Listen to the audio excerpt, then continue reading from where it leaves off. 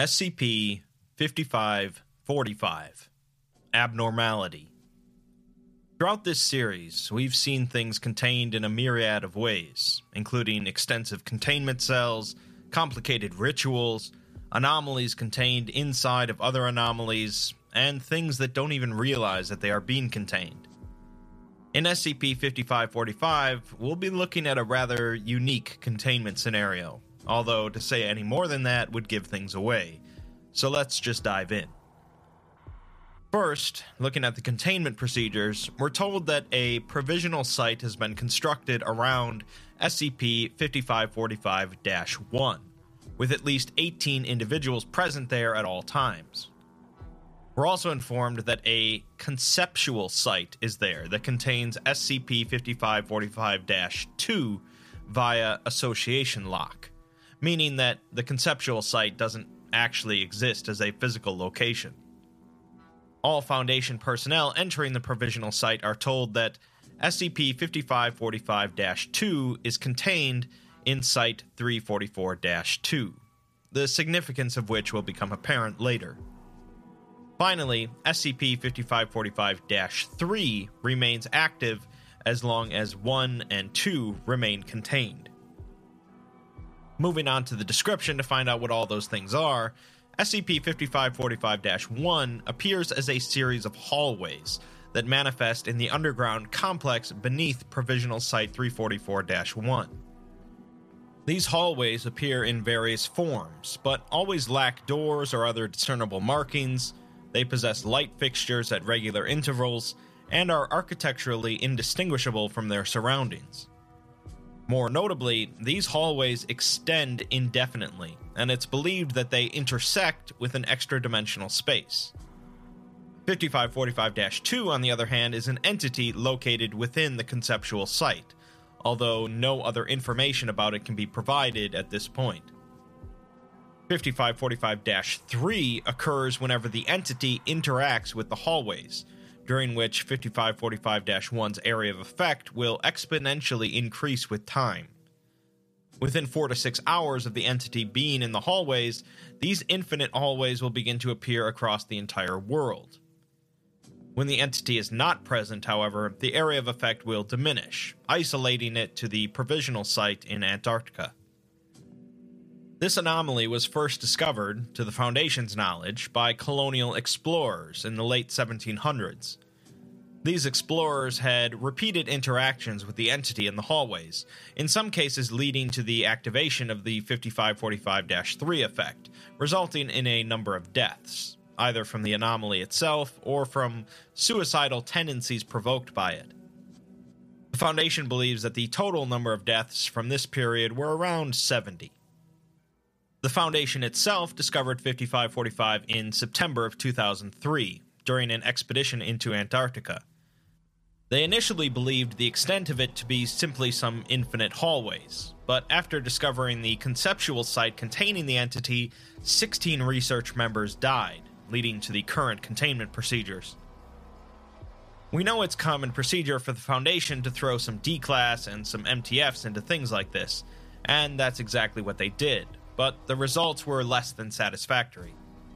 Between December of 2003 and November of 2019, 70 D-Class personnel and 29 MTF units were sent into various infinite hallways, with none of them ever being seen again. On November 18, 2019, Site Director for the nearby Site 58, Jason Monroe, submitted a request to the O5 Council to launch a formal investigation of 5545, along with the extensive loss of human life and the general misconduct of staff at Site 344. In his request, Monroe states that the head researcher of 5545 has been in charge of the project for nearly 2 decades, and yet the documentation for 5545 has only been updated twice, in September and December of 2003. It's especially odd that 5545 is considered to be a safe class, since there's very little info provided for it, and it seems to be capable of spreading across the globe in certain situations. Since Provisional Site 344 has been silent for so long, Monroe believes that something drastic has occurred, and due to the proximity of his site to 344, it falls under his jurisdiction to investigate, and he plans to do so personally. The O5 Council unanimously approves his request, and he heads over to check it out. Arriving at the provisional site, Monroe comments on the relaxing helicopter ride over, a nice respite from the stress of being a site director. He was supplied with a concealed weapon, some audio recorders, and something referred to as a hostile meme detector, which I think we could all use sometimes. Monroe has past experience as an MTF agent, which is why he feels comfortable enough to carry out this exploration himself. At the provisional site, he's greeted by a researcher who tells him in an almost depressive tone that SCP-5545-2 is contained in Site-344-2. Monroe runs it through the hostile meme detector, but it comes up negative, so he continues in. He's given a small room to stay in, but since he arrived at night, he'll have to wait to meet with the head researcher, Dr. Reed. Monroe wakes up early the following morning to walk around the site, and notices at the end of each hallway is a sign that says that it's safe to cross. He muses that small things like that make containment possible in the Foundation.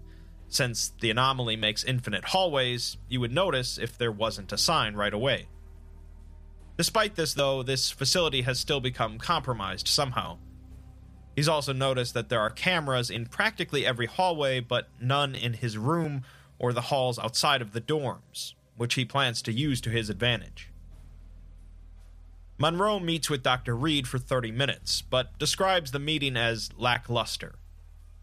Reed is either sleep-deprived or incredibly bored, or as Monroe believes, both. Monroe asked him some questions, and Reed answered briefly and concisely, and when he questioned him about the entity, Reed stated that he couldn't say anything about it without it constituting a containment breach. Monroe learned nothing new from the interview, and returned to his room. He had recorded the conversation and runs it through his meme detector, believing that Reed is certainly affected by something due to his vague and robotic responses. Despite this, though, the detector comes up completely negative. So whatever's going on here is either too powerful and subtle for the meme detector, or it's not a meme at all. Later that night, Monroe writes that every Foundation site has a few hidden panels, known only to a privileged few, that allow someone to gain access to the entire security system. Due to his high level of clearance, he accesses one of these panels and checks things out. He finds that there's a single camera feed coming from the conceptual site, which displays a completely black screen, and the words SCP-5545-2 is contained in Site-344-2. Turning on the audio feed for the camera produced a slight static noise, so Monroe kept it muted. He's not sure why this feed even exists, since only Dr. Reed can access it normally, and it doesn't show anything. Monroe also writes that he's noticed that every employee here spends their time at cubicles staring at their screens, most of which just display static. The only person that actively uses their computer is Dr. Reed, and Monroe hopes to find out exactly what he's been up to. He watches the cameras and notices that Reed makes routine trips out of his office to get a drink and go to the bathroom, so he plans on sneaking in during those times. Monroe also mentions that he encountered his first infinite hallway today, and if he wasn't paying attention, he probably would have just started walking down it. Monroe eventually waits for one of Dr. Reed's 15-minute breaks and sneaks into his office. Looking on his computer, he finds the 5545 documentation, but most of it is locked behind O5 clearance, so not even Monroe can see it. He looks through some other files, however, and finds two things. One is a photograph of what seems to be an MTF walking down a hallway, and another is an Excel spreadsheet containing a list of every employee who's ever worked at the site. Around half of the people listed are deceased, either from the anomaly or from suicide, but there is one single redacted entry. All of the info about the person's name, clearance, and even cause of death have been removed from the sheet. Monroe wanted to continue digging, but ran out of time, and left before Reed returned. He plans on figuring out how to get past the O5 clearance block, as he's bothered by both the fact that there's an O5 clearance block in the first place, and the fact that the council unanimously approved his investigation. Something is fishy, and he hopes to crack open the mystery. He later writes about a dream he had, in which he's standing in a lavish home he doesn't recognize, with crimson walls outlined with hellishly detailed golden adornments. There is a table made of glass surrounded by silver chairs, and he's shivering despite not feeling cold and wearing a large, thick coat. At the end of the room is a fireplace.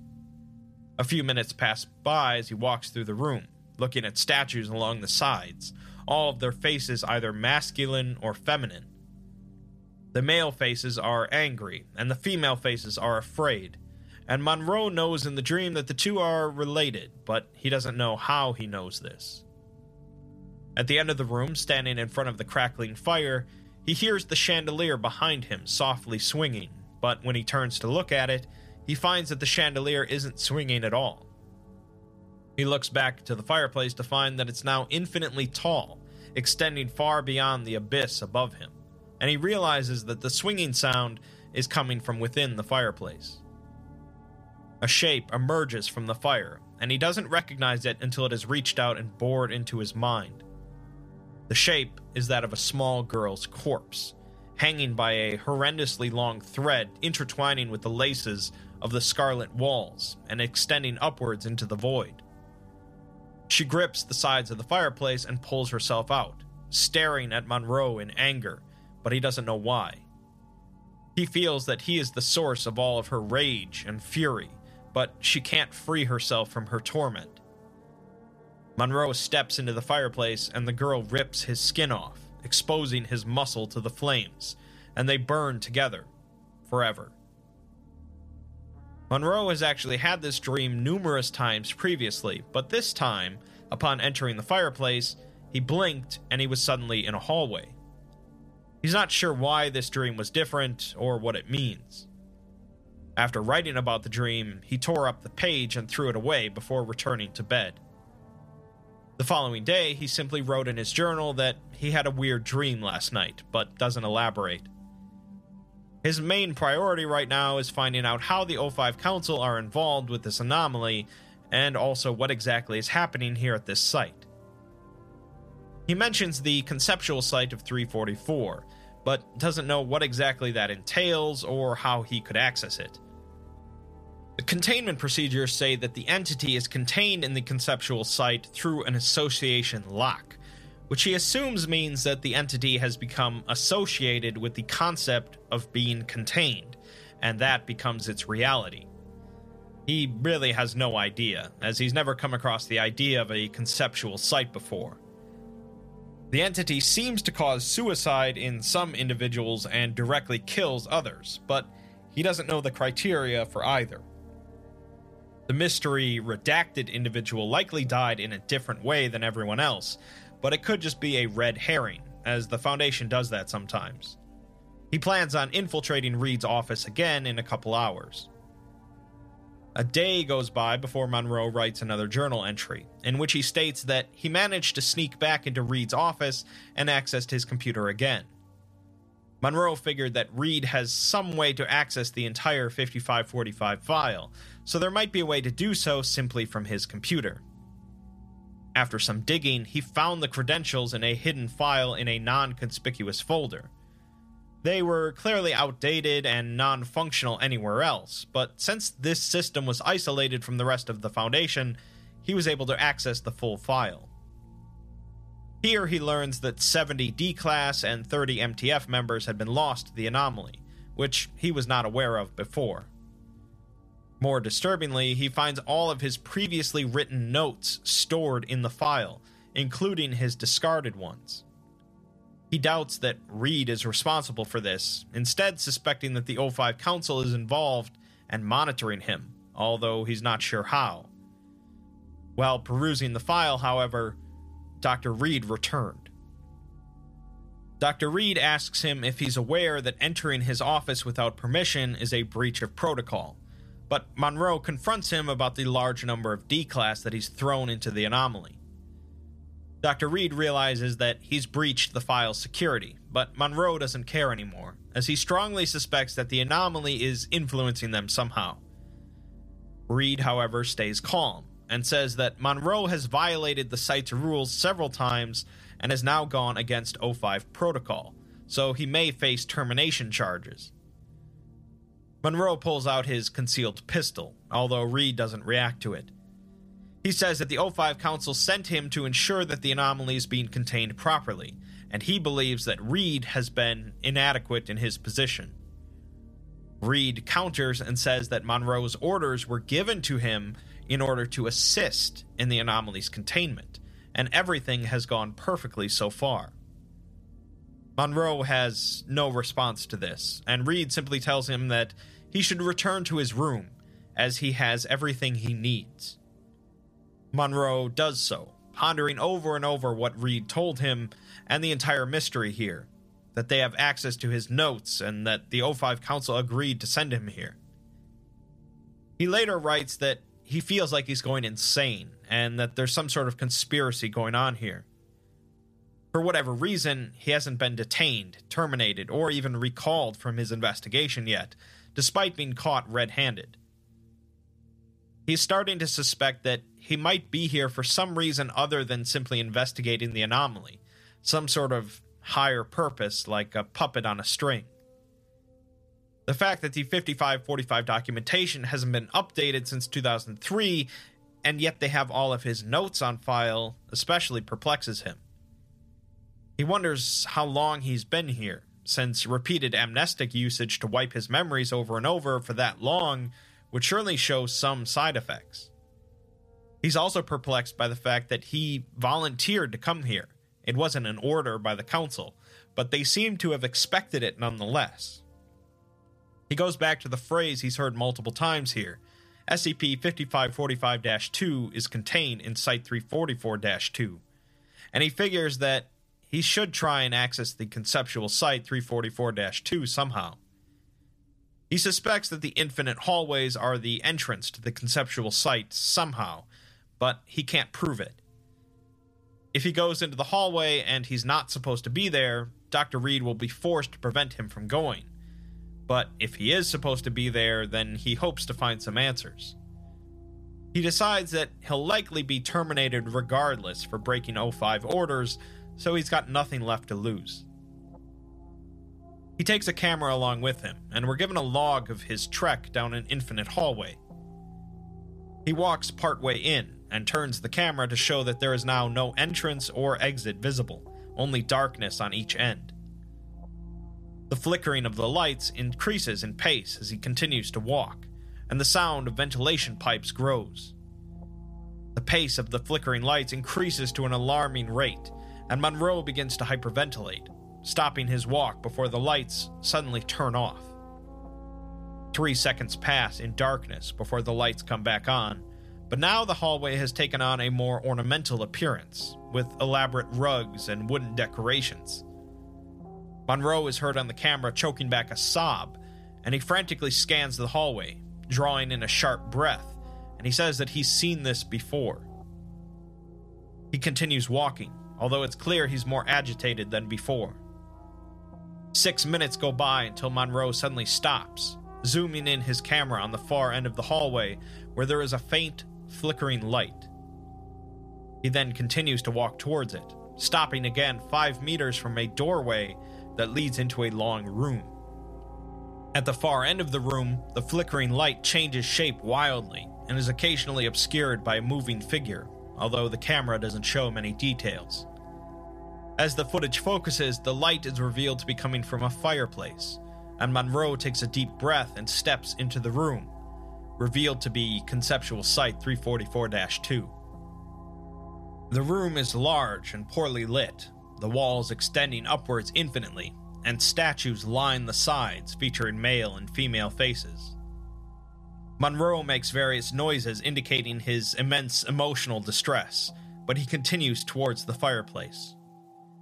He sees a single white thread hanging in front of the fireplace, and says, "Oh God, no," out loud.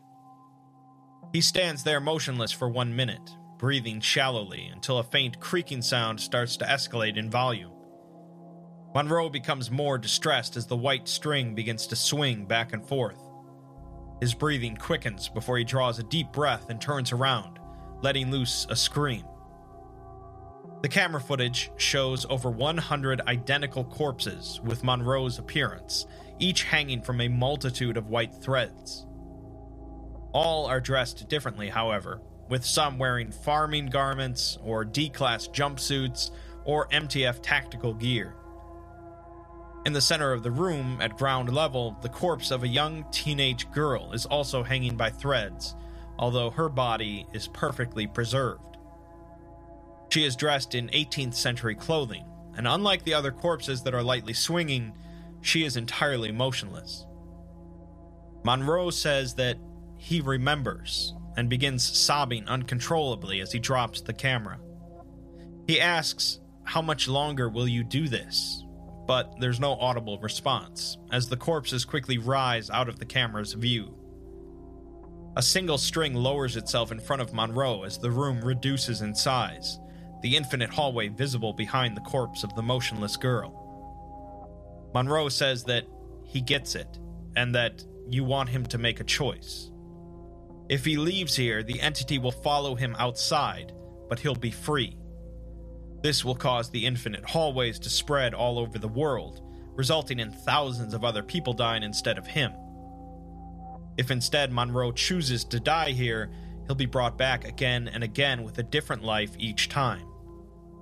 He'll be killed over and over forever, but only he will die for his sins. He says that he's sorry, and 3 minutes go by, during which Monroe composes himself and stops crying. He then says that the Foundation knew about this, and they needed him to come here in order to keep the entity contained. They needed him to make the right choice. That's why this has happened before, and will happen again, and everything was set up so that things would play out this way. They knew how this would play out because they've already read the script. Monroe eventually makes his decision and approaches the string near the fireplace, picking it up. It coils around his hand as the lights from the hallway behind the room turn off.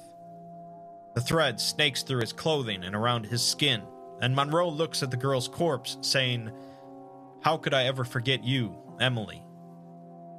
The thread tightens around him, and he spasms uncontrollably as he collapses to the floor. Finally, the light from the fireplace goes out, leaving only darkness. Lastly, one of the O5 members sends an email to Dr. Reed, responding to some of his questions and concerns.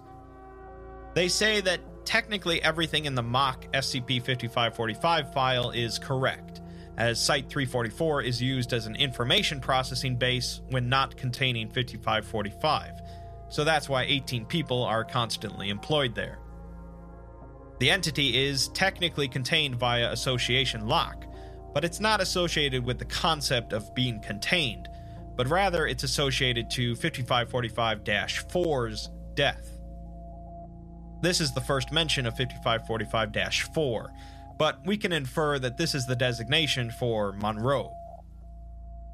The phrase SCP-5545-2 is contained in Site-344-2 that is repeated so often has nothing to do with actually containing the entity, but rather is meant for Monroe to hear and draw him in. Secondly, they deny Dr. Reed's request for an amnestic regimen, so he's forced to retain all of his memories from each cycle, in case anything goes wrong. Third, they found the next iteration of Monroe as a D-class transfer, and they estimate that it will take at least 6 months before they have to go through this process again. It seems that as soon as Monroe dies by sacrificing himself, he's immediately brought back to do it again, although he doesn't remember things until he arrives in the conceptual site.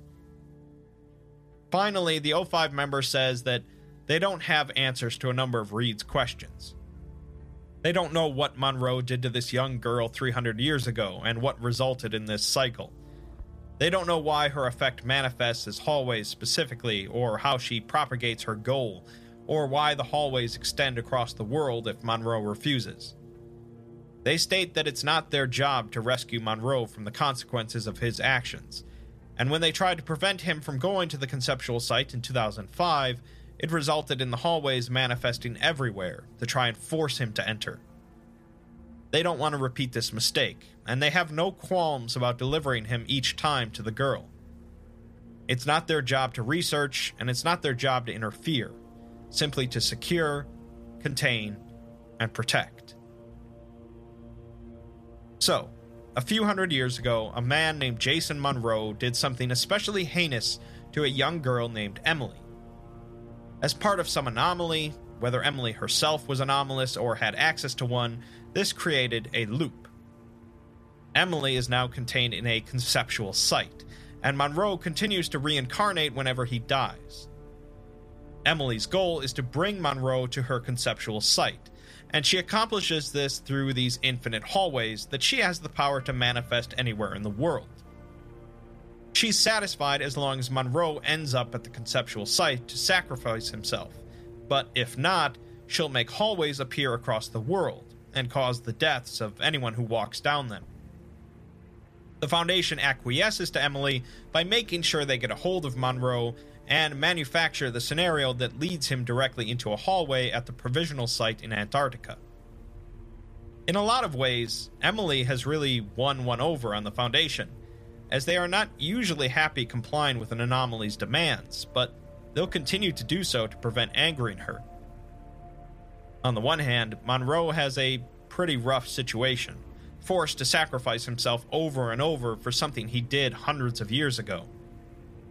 On the other hand, he is complicit in creating this anomaly, and he does have the choice of walking away and causing thousands of innocent deaths, but it seems he's a good enough person to make the right choice each time.